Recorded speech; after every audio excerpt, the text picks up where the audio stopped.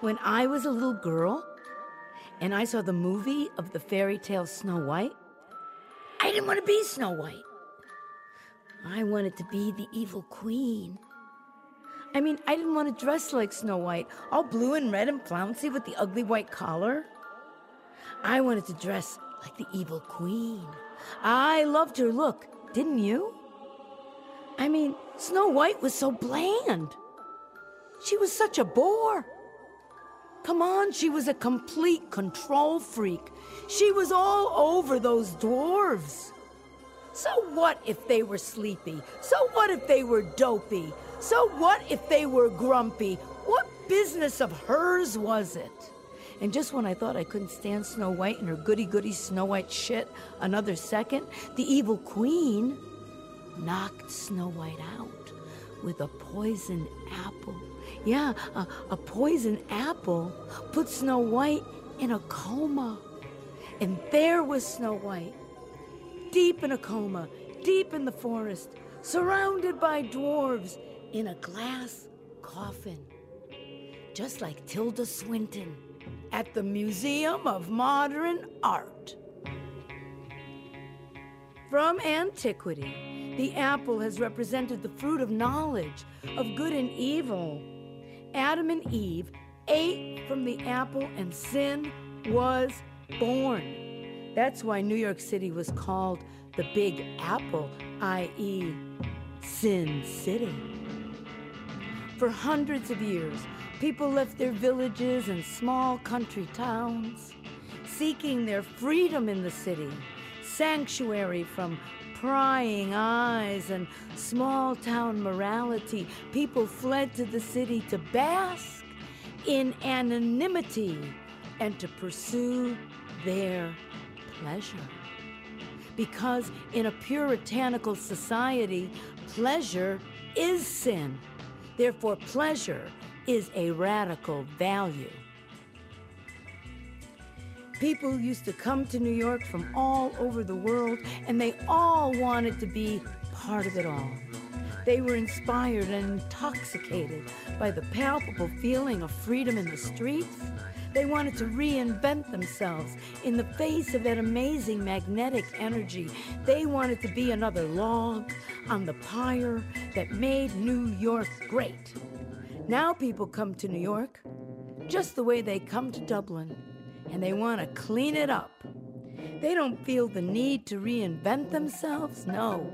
They just think that they need to be successful and make a lot of money. And somewhere along the line, they have gotten the idea that they are fine just the way they are. Well, they're not fine just the way they are. And everyone knows it. Even people who just moved to New York 2 weeks ago can't stand them. Even people visiting New York for the first time this weekend know something has changed in iconic New York. They know that New York has been suburbanized. There is a gentrification that happens to neighborhoods and cities, but there is also a gentrification that happens to ideas. In the past, even as we moved forward into our future, we brought our cultural history with us.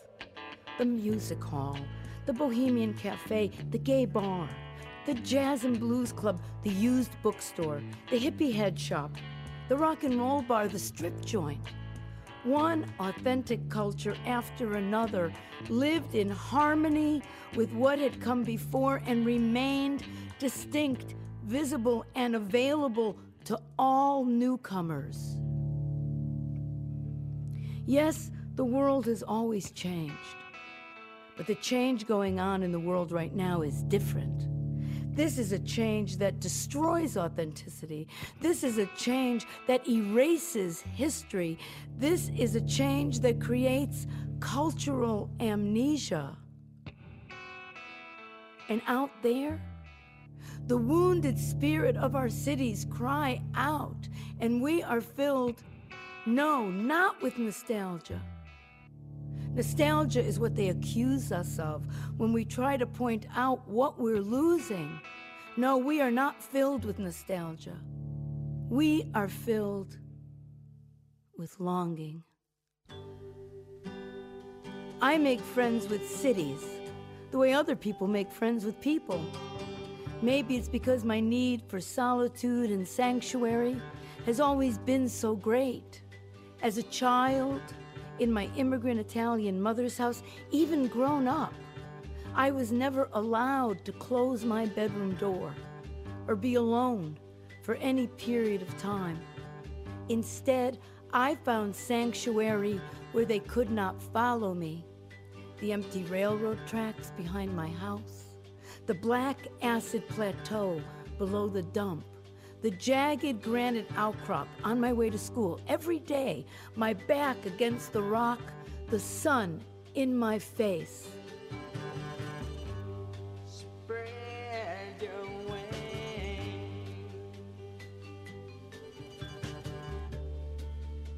Come on, fly wide. Straight to my arms, early lane, your child. We can find many things in other people, but solitude and sanctuary are not among them. No matter how kind, how non-judgmental, or even how silent, not even a lover can hold our solitude or offer us sanctuary. Solitude cannot be shared. It can only shelter one, and we must never make another person into a sanctuary. I know that many people cannot fathom New York City as a place of solitude and sanctuary, but for some of us, for many of us, that cacophonous, scurrying, chaotic place held a holy peace. The asphalt jungle, they called it in the 1960s, boundaried by danger and risk, physical, emotional, cultural, intellectual risk. And we, who needed that raw, unmapped landscape, craved it with a desperation as great as the bleakness that emanated from its haunted streets. You know you're only lonely 22-story block. That bleakness flowed and met the desolation of our own hearts, the way the sea washes back into its tributaries. We, who fit nowhere else. We, who ground to the granite ignite below our feet. We who fled the myopic, claustrophobic puritanism of America's interior, breathed free, though ragged, in its harsh embrace. Grab but catch it. Grab but catch it. Fly it, say it, try it. Everyone talks about how the world is changing. Well, I may be wrong, But some of us know that the world has changed forever. but something deep in my heart tells me I'm right, that I don't think so. There are no more empty places. You know, I saw the writing on the wall. No dark alleyways, no secret corners left anywhere. Look, New York City, it's only a tiny island. It was easy to conquer. Now, New York City is like every other city in the world. It too has been mapped, delineated, bought, sold, branded. Time out New York. Time out Dublin. Time out Berlin. Time out Marrakesh. Time out Istanbul. Time out Bangkok. Time out Aleppo. I know from experience that my point of view is incomprehensible to some people. Why? Well, because my point of view has been honed by a long exile at the edge of society. But if it gets to you, and sometimes it does. And you feel like you just can't go on.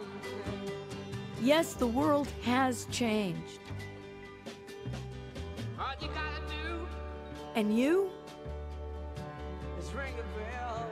You need look no further than the roses. Haven't you noticed that the roses in the shops have lost their scent?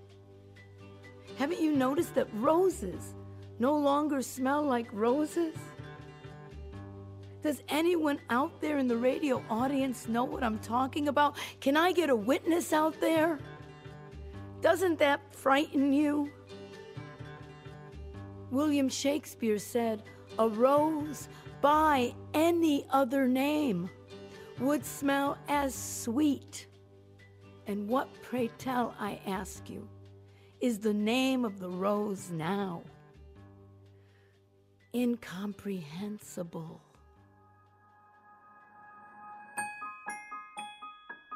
Human beings are herd animals.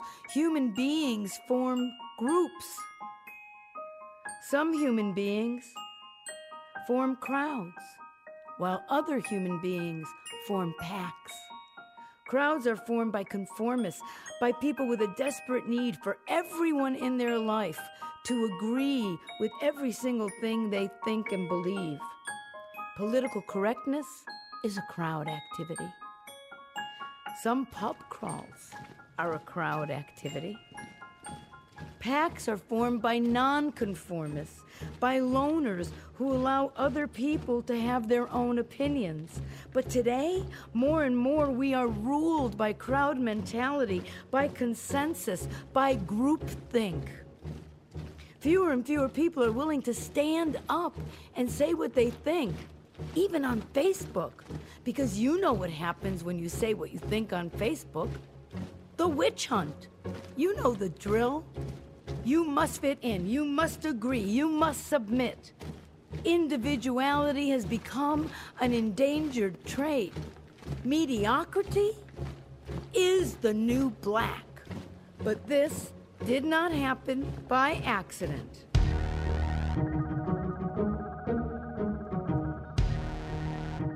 In the 1920s, Edward Bernays, the father of public relations, combined his research on crowd psychology with the findings of his uncle, Sigmund Freud, on our desire nature. Freud discovered that in humans, our desire nature can never be permanently fulfilled, and Bernays used crowd psychology and our desire nature to create modern advertising with the express goal of turning us all into constant consumers. In 1930, Edward Bernays said, "If we understand the motives of the group mind, is it not possible to control the masses according to our will without their ever knowing it?" Look, I know this is boring, dry, dull, sociology, psychology. What does that have to do with entertainment? But people, hang in with me. I'll take you there. Look, thinking is hard work, people. That's why so few people do it. I know some of you are finding this really boring. I know some of you are out there suffering. You told me she did comedy. I didn't tune in to hear this shit. Look, we know from contemporary neuroscience that in order to actually think a new thought, to have a new idea, we have to create a new physical groove in our brain that is deeper than the physical groove of the last idea we had. That's why most people had their last original idea when they were 11 years old. Thinking is sexy, people, especially when we do it together. In 1968, Guy Debord, the situationist, warned us that the government, the financial institutions, and technology had merged with advertising and media to create a powerful illusion of reality that was going to suck us all in.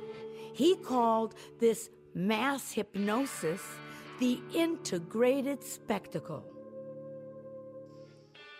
What is the integrated spectacle?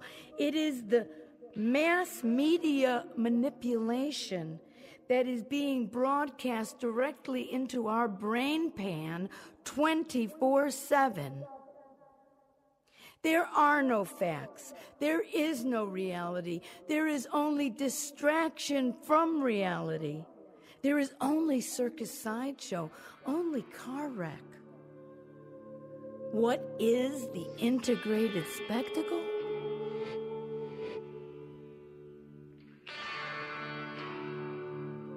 The media is hijacking our attention and then renting it back to us. Let me see if I can break this down for you. In the 1920s, people were just dipping their toes in advertising. They did not want to be told anything. They did not want to be sold anything. But in the 1930s, thanks to Edward Bernays, we were up to our ankles in advertising. By the 40s, up to our knees. The 50s, up to our waists. In the 60s, up to our chests. In the 70s, we were up to our necks in advertising, but we knew it. We talked about it. We could see how we were being manipulated by the media. People fought against it. They said, "Smash the machine." But people born after 1980 have never known one moment when their consciousness wasn't saturated by marketing, overstimulation, fragmentation, and disinformation. And you know what? They're in charge now. I grew up outside the hypnotic swirl of media and market, in the culture of resistance.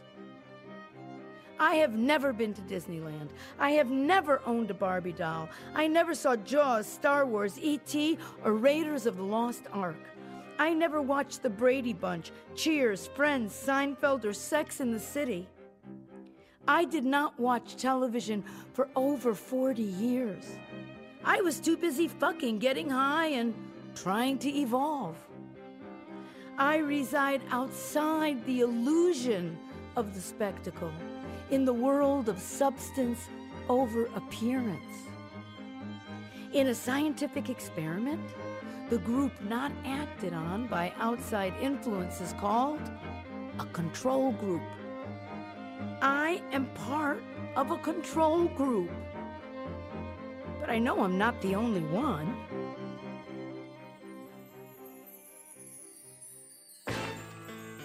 The streets of our cities have been taken over by zombie tourists. Hordes of shoppers overwhelming our cities, eating everything in their path, trampling over the citizenry to shop in the same stores they could shop in at home.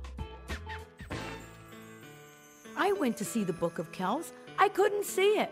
Why? Because there were tourists draped over the case. No, they weren't trying to look at it more closely. They were resting. These people take up the entire sidewalk. From watching Sex and the City, they think they're supposed to walk 4 abreast, even when there's 15 of them. And what about those baby carriages? No, I'm not talking about strollers. That was the 90s. These baby carriages are as big as tanks. They're as big as Hummers. And how old are the children in those baby carriages? 10, 11 years old? As soon as the baby is born, they strap them into the baby carriage. Because these people don't want to run after their children. No, these people only run at the gym. And then, when the kid is 14, they let them out of the baby carriage, and the kids are so frustrated, so pent up, that they go straight to school and shoot all their classmates. Look, this is not happening in the ghetto, people. This is happening in upper middle class enclaves. Then there's the princess plague. You've seen them, all those girls who can't walk in high heels, tottering through the streets of our cities, followed by the drunk boys who want them. Those girls want a cupcake. Those boys want a blowjob. Maybe if those boys put some frosting on their dick, they'll get one. And what about the dogs? Now everybody has a dog, and they parade that dog in public so that they too can prove that they have one non-judgmental friend. And between the princess plague, the zombie tourists, the dogs, the baby carriages, New York City is no longer urban. New York City has gone from being the city that never sleeps to the city that can't wake up. New York City is in a coma. It's in a sugar coma. If these people aren't eating a macaroon, it's an artisanal gelato. If it's not an artisanal gelato, it's a cotton candy mojito. And if it's not a cotton candy mojito, it's probably a cupcake. New York City has gone from being the Big Apple to being the Big Cupcake. There are 100 cupcake shops in a 10-block radius of my apartment. People are staggering from one cupcake shop to another, a trail of cupcake crumbs across the city. The cupcake is the narcotic of these new infantilized masses. These people want a cupcake the way I'd like a cigarette. These people want a cupcake the way you'd like a drink. And while the cupcake may appear to many of you to be innocent, the cupcake is malevolent. The cupcake represents what Hannah Arendt called the banality of evil. The gentrification of a poor neighborhood always starts with a cafe and always ends with a cupcake. Therefore, the cupcake is a tool of oppression, just like that culture of wealth that has invaded all of our cities, that culture of wealth that has no taste, that has no style, that hates beauty and worships only money. That culture of wealth, just like the cupcake, hides the brutality of its entitlement. Being a fascist collaborator has never tasted so sweet. Penny, does this mean that I can never eat another cupcake? No, stupid person. It's called a metaphor. But Penny, it's not fair because, there are so many different kinds of cupcakes and people are finding enlightenment and self-realization through the many different varieties of cupcakes that are now finally available. But Penny. In the event of an identity crisis, go ahead. Consult the language of cupcakes. Are you romantic? Champagne oyster. Impulsive? Ginger habanero. Creative? Salted caramel macchiato. Cheerful? When you see people in rags, when you see the homeless through the streets, do you feel cheerful? Well then, you're lemon berry. Hey, what kind of cupcake are you?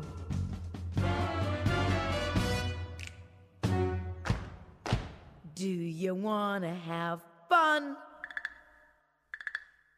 Hey, how's about a few laughs? I could show you a good time. Do you wanna have fun? This is not stand-up comedy. This is not performance art. This is not radio drama. This is not theater, people. It's too late for theater. This is just me and you in the post-gentrified landscape. Gentrification is over. Hyper-gentrification is over. We have been colonized again. But this is the new colonization. It's not just out in the streets. It's inside our heads.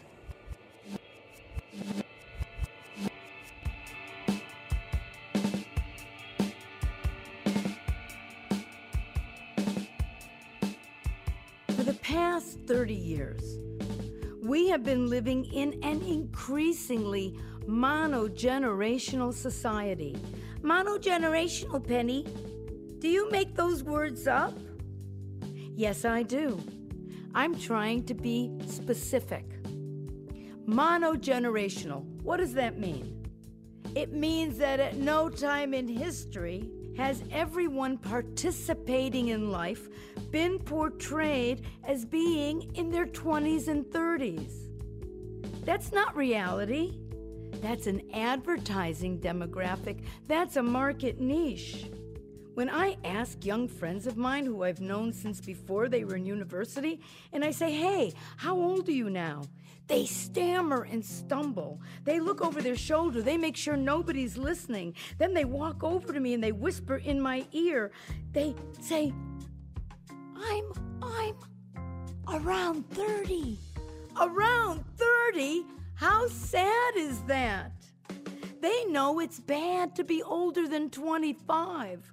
They have bought into the concept of perpetual youth, an idea that's both impossible and tacky. The high point of a lived life is now viewed as being somewhere between 12 and 26. Old has never been younger. Aging is seen as failing. Young people live lives unmoored from history in the perpetual present.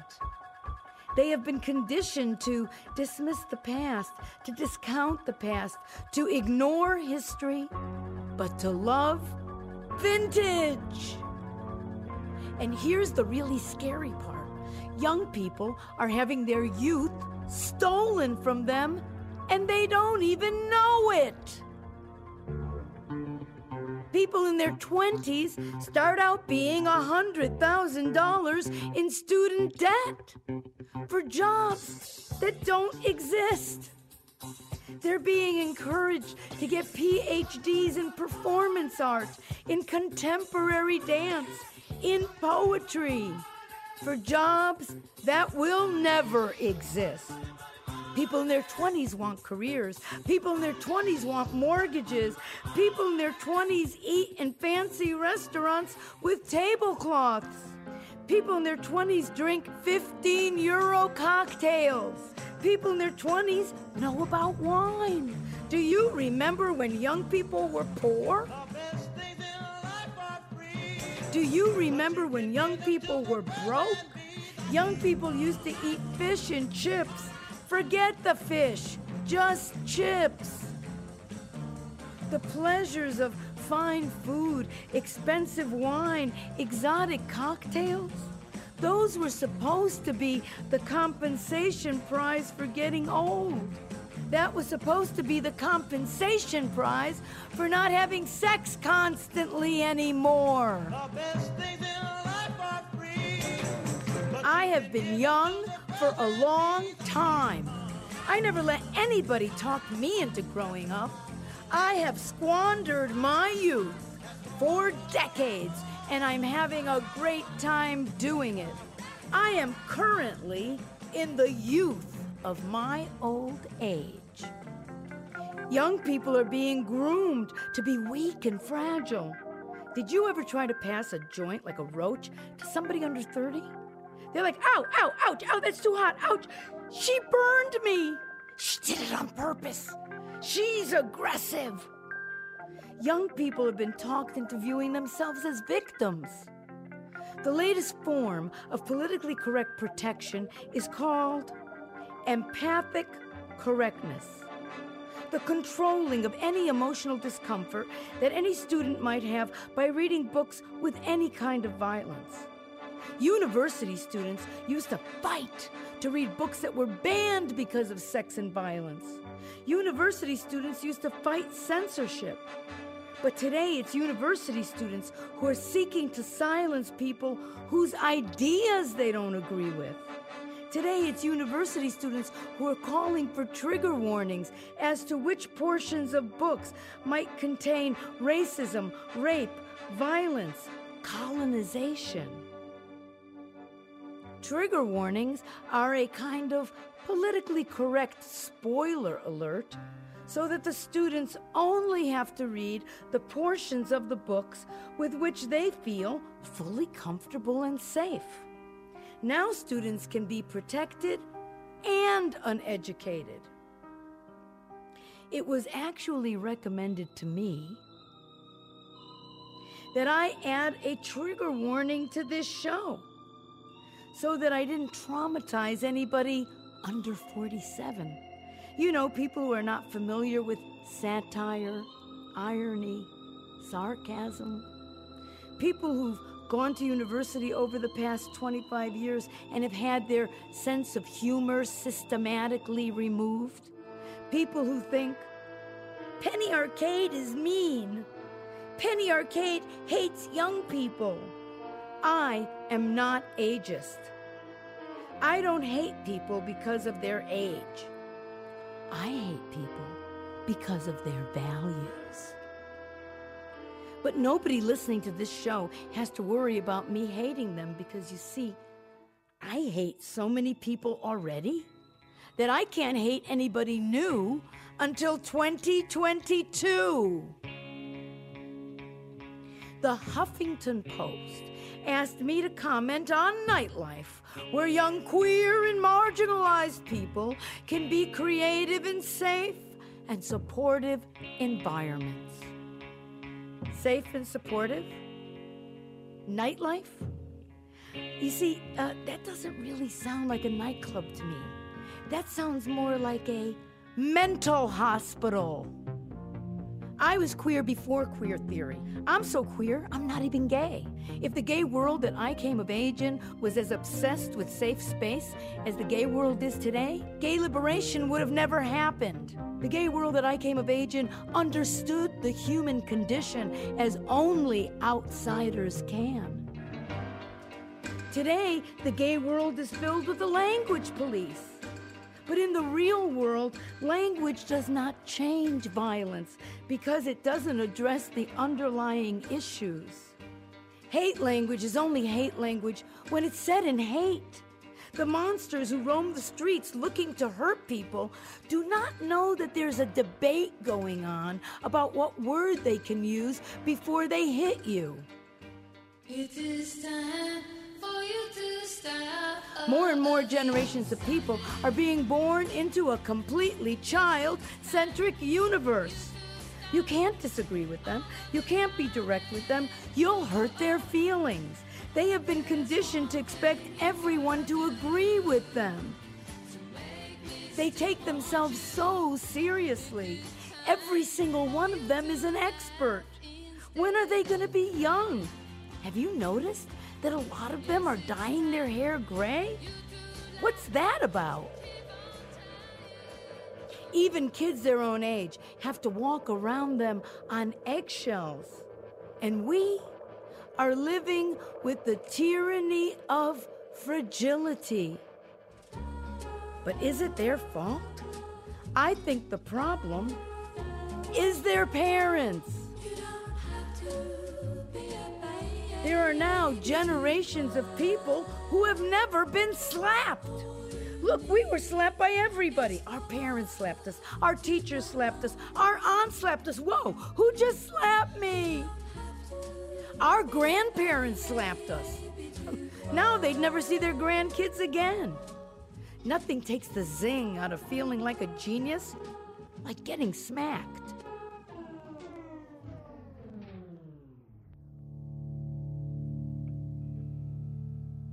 So here we are, stranded in the before and after.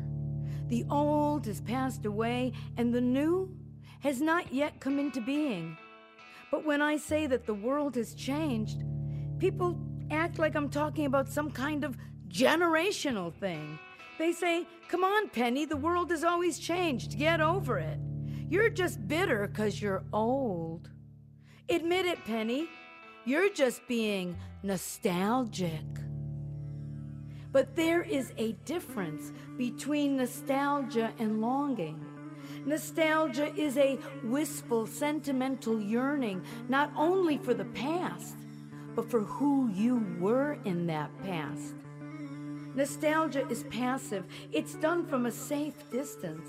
One of the ways that nostalgia functions is that it protects you from the reality of who you actually grew up to be, the reality of what you settled for. Longing is a persistent sense of loss that attaches to ourselves, our values, our history, our desire, a desire that is not material. Nostalgia is connected to the past, but we, all of us, we long into the future. Longing lasts longer than anything else. I am not nostalgic for the 60s. All those assassinations, all those demonstrations I went to where the police hit people in the head.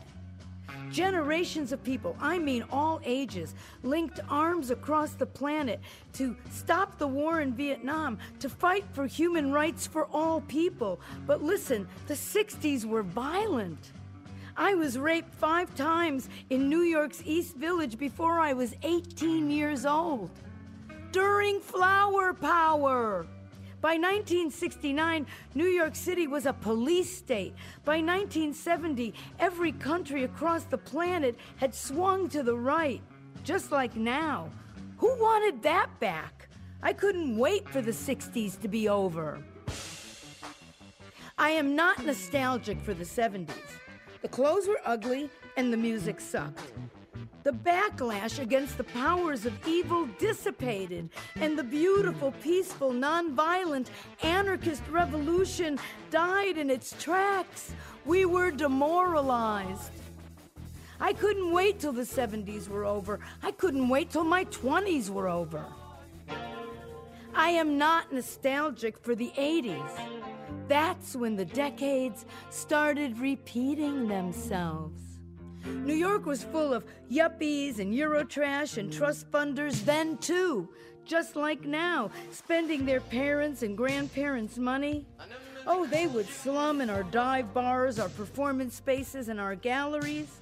But at the end of the night, they would go home to the posh Upper East Side.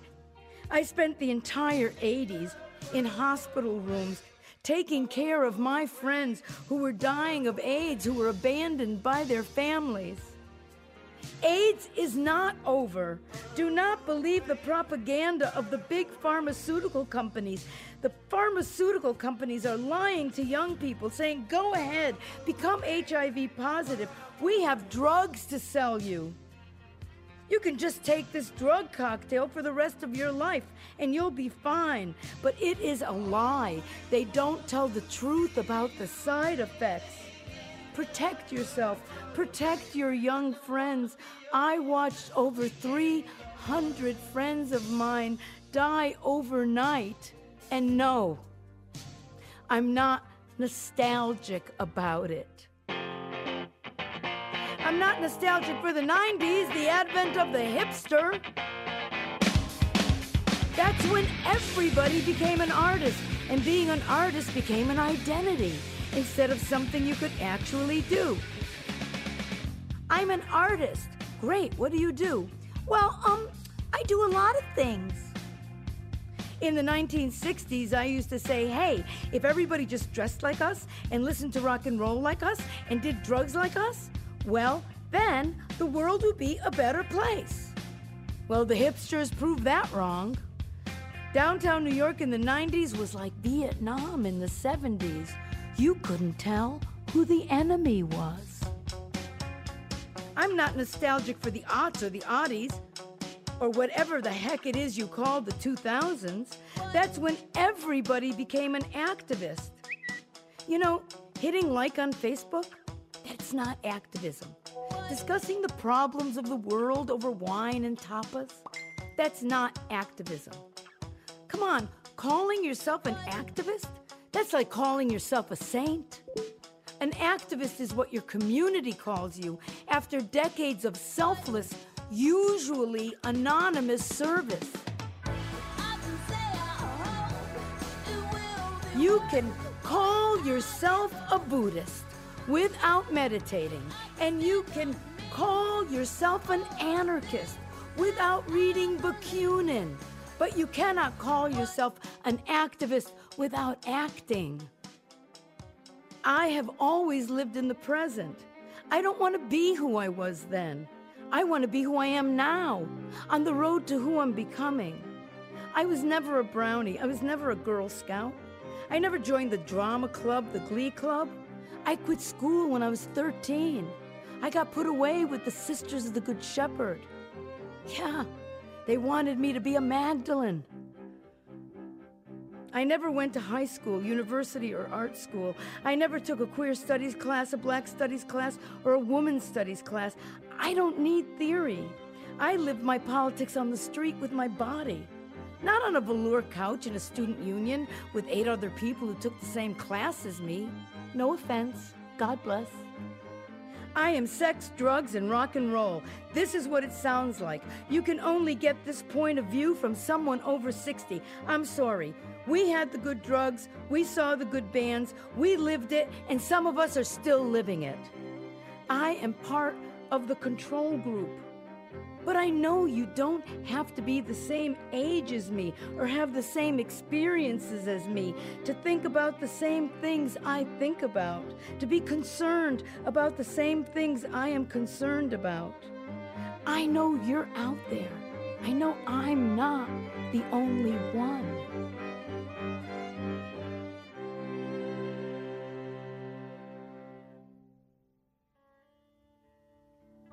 It's 2016 and 1984 has really kicked in. But almost nobody notices. When I read George Orwell's 1984, in 1984, just in case, it scared the shit out of me. Big Brother watching you through a screen in your own living room. But now Big Brother is no longer just a faceless ogre, no. Now he's a fresh-faced lifestyle salesman with a Starbucks venti in one hand and an iPhone 10 in the other. Yeah, he's always 3 coffees and 4 phones ahead of you. Adventure, individuality, authenticity. A lot of people don't want those things. A lot of people don't want the instability of real life. They don't want the existential confusion. Plenty of people hide the fact that they're depressed. Plenty of people hide the fact that they're confused. Me? I don't trust people who aren't depressed and confused. If you're depressed and confused, you're on the right track. Hey, if you're depressed and confused, you're a scout. You're a pioneer. You're one of the few people facing the reality of what it feels like to be human in this world.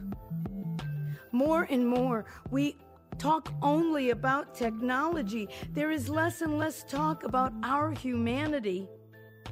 Hey, there are plans to merge our biology with technology. That's coming. Meanwhile, empathy is being bred out of our humanity. But for right now, we are still ruled by our biology. Look, I'm not talking about gender. I'm not talking about sex. I am talking about human chemistry.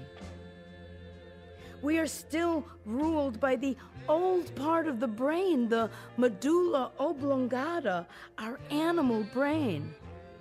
Now listen up. in a woman, beginning around the age of 12, 13, 14, depending on your culture, the medulla oblongata starts to whisper its message, and this message gets louder and louder until in your late 40s, it is absolutely screaming, protect me, protect me, protect me. In a man, beginning around the same age but staying completely flat until death, the message is, beer, chips, pussy, beer, chips, pussy, beer, chips, pussy. Human beings only have one function, and that is to rot and procreate. Our lives are ruled by that biology, by the biological imperative. Okay, maybe you're a gay man. Maybe you think you are completely unaffected by biology. Well, you're wrong. Why? Because the biological imperative is blind. The biological imperative cannot tell the difference between a cunt and an asshole.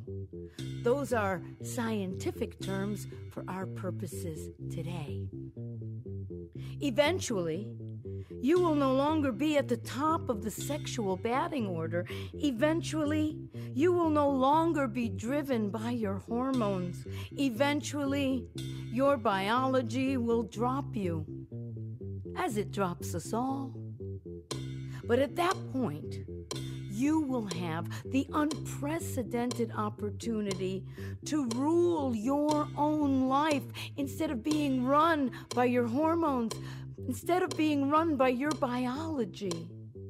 But at that point, you will have the unprecedented opportunity to rule your own life instead of being run by your biology. But sadly, by the time most people hit 50, they're so disappointed by what they thought life was supposed to be, by what was advertised to them as reality, that they just give up, missing all the fun. A few years ago, I was in Los Angeles at the Bodhi Tree Bookstore, another cultural landmark closed down because of gentrification. And a book called me off the shelf, and I opened it just anywhere, as you would an oracle. And my eyes fell upon these words: as far as your spiritual evolution is concerned, your relationships with other people have almost nothing to do with it. And I had a complete meltdown. Yes, because my entire life I have believed that all I needed in order to develop, in order to evolve, was to be in the presence of exceptional people. So you can imagine my shock when I realized that all I had been doing for decades was avoiding my relationship with myself. And then I thought about all my romantic relationships. All that drama, all those misunderstandings, all that pain and suffering. And then I realized that for years, I had been torturing perfectly nice people. Yes, torturing and tormenting perfectly nice people who couldn't give me what I needed. I mean, I would focus on one person, and if that person couldn't give me what I needed, would I leave them?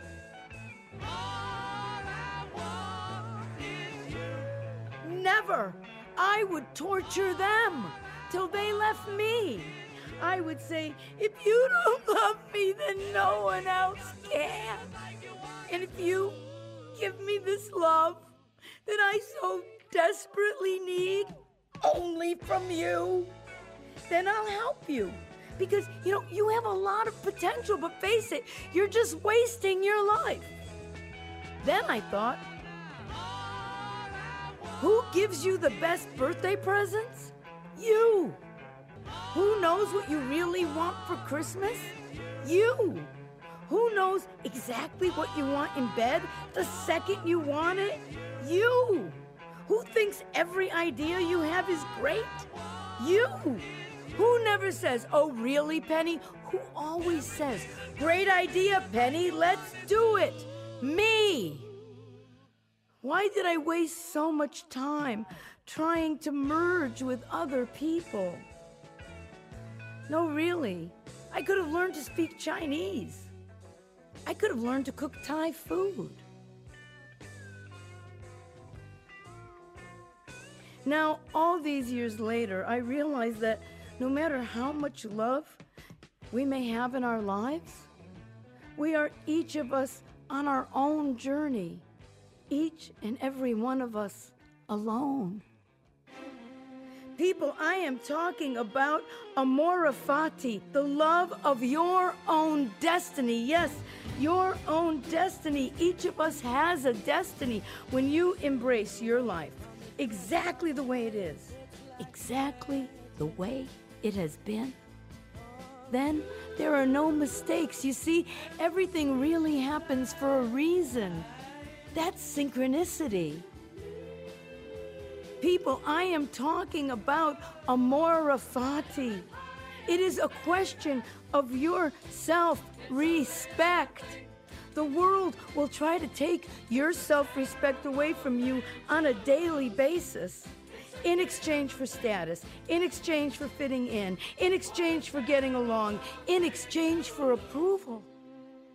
The only approval we actually need is our own approval, but it's so hard to get your own approval, isn't it? Happiness? Happiness is a decision that you make. Happiness is not magic, people. I'm even happy when I'm miserable. Yes, because it's my own misery, and I farm my misery till it becomes happiness.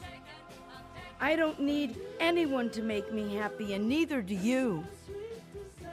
We need people to share our happiness with.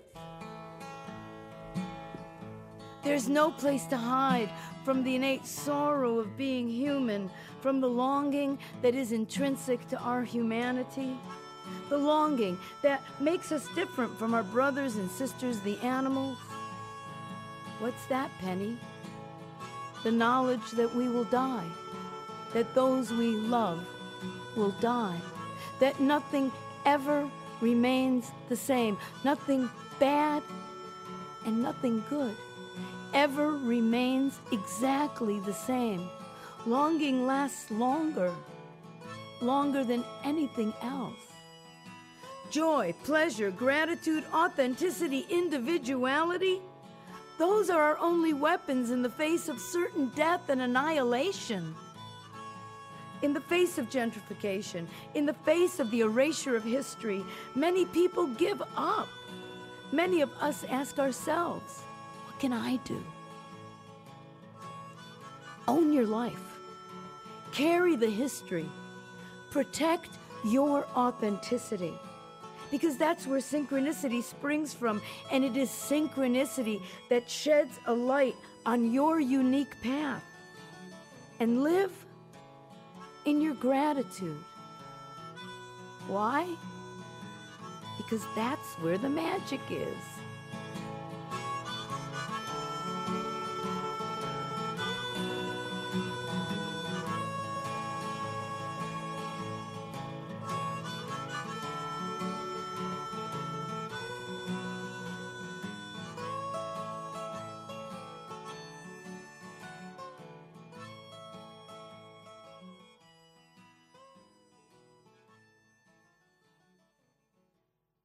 That was Longing Lasts Longer, written and performed by Penny Arcade.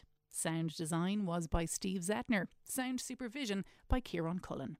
Longing Lasts Longer was directed by Goretti Slavin. And if you'd like to hear more from Penny Arcade, go to patreon.com/penny_arcade, where you can access 38 years of Penny's plays, performances, live events, archived talks, and 20 years of the Lower East Side Biography Project, which features interviews with some remarkable people. Or you can check out Penny Arcade Superstar live on Facebook Thursdays and Sundays at 10 p.m. Irish time or 5 p.m. New York time.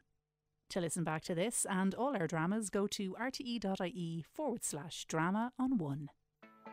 rte.ie/drama on one.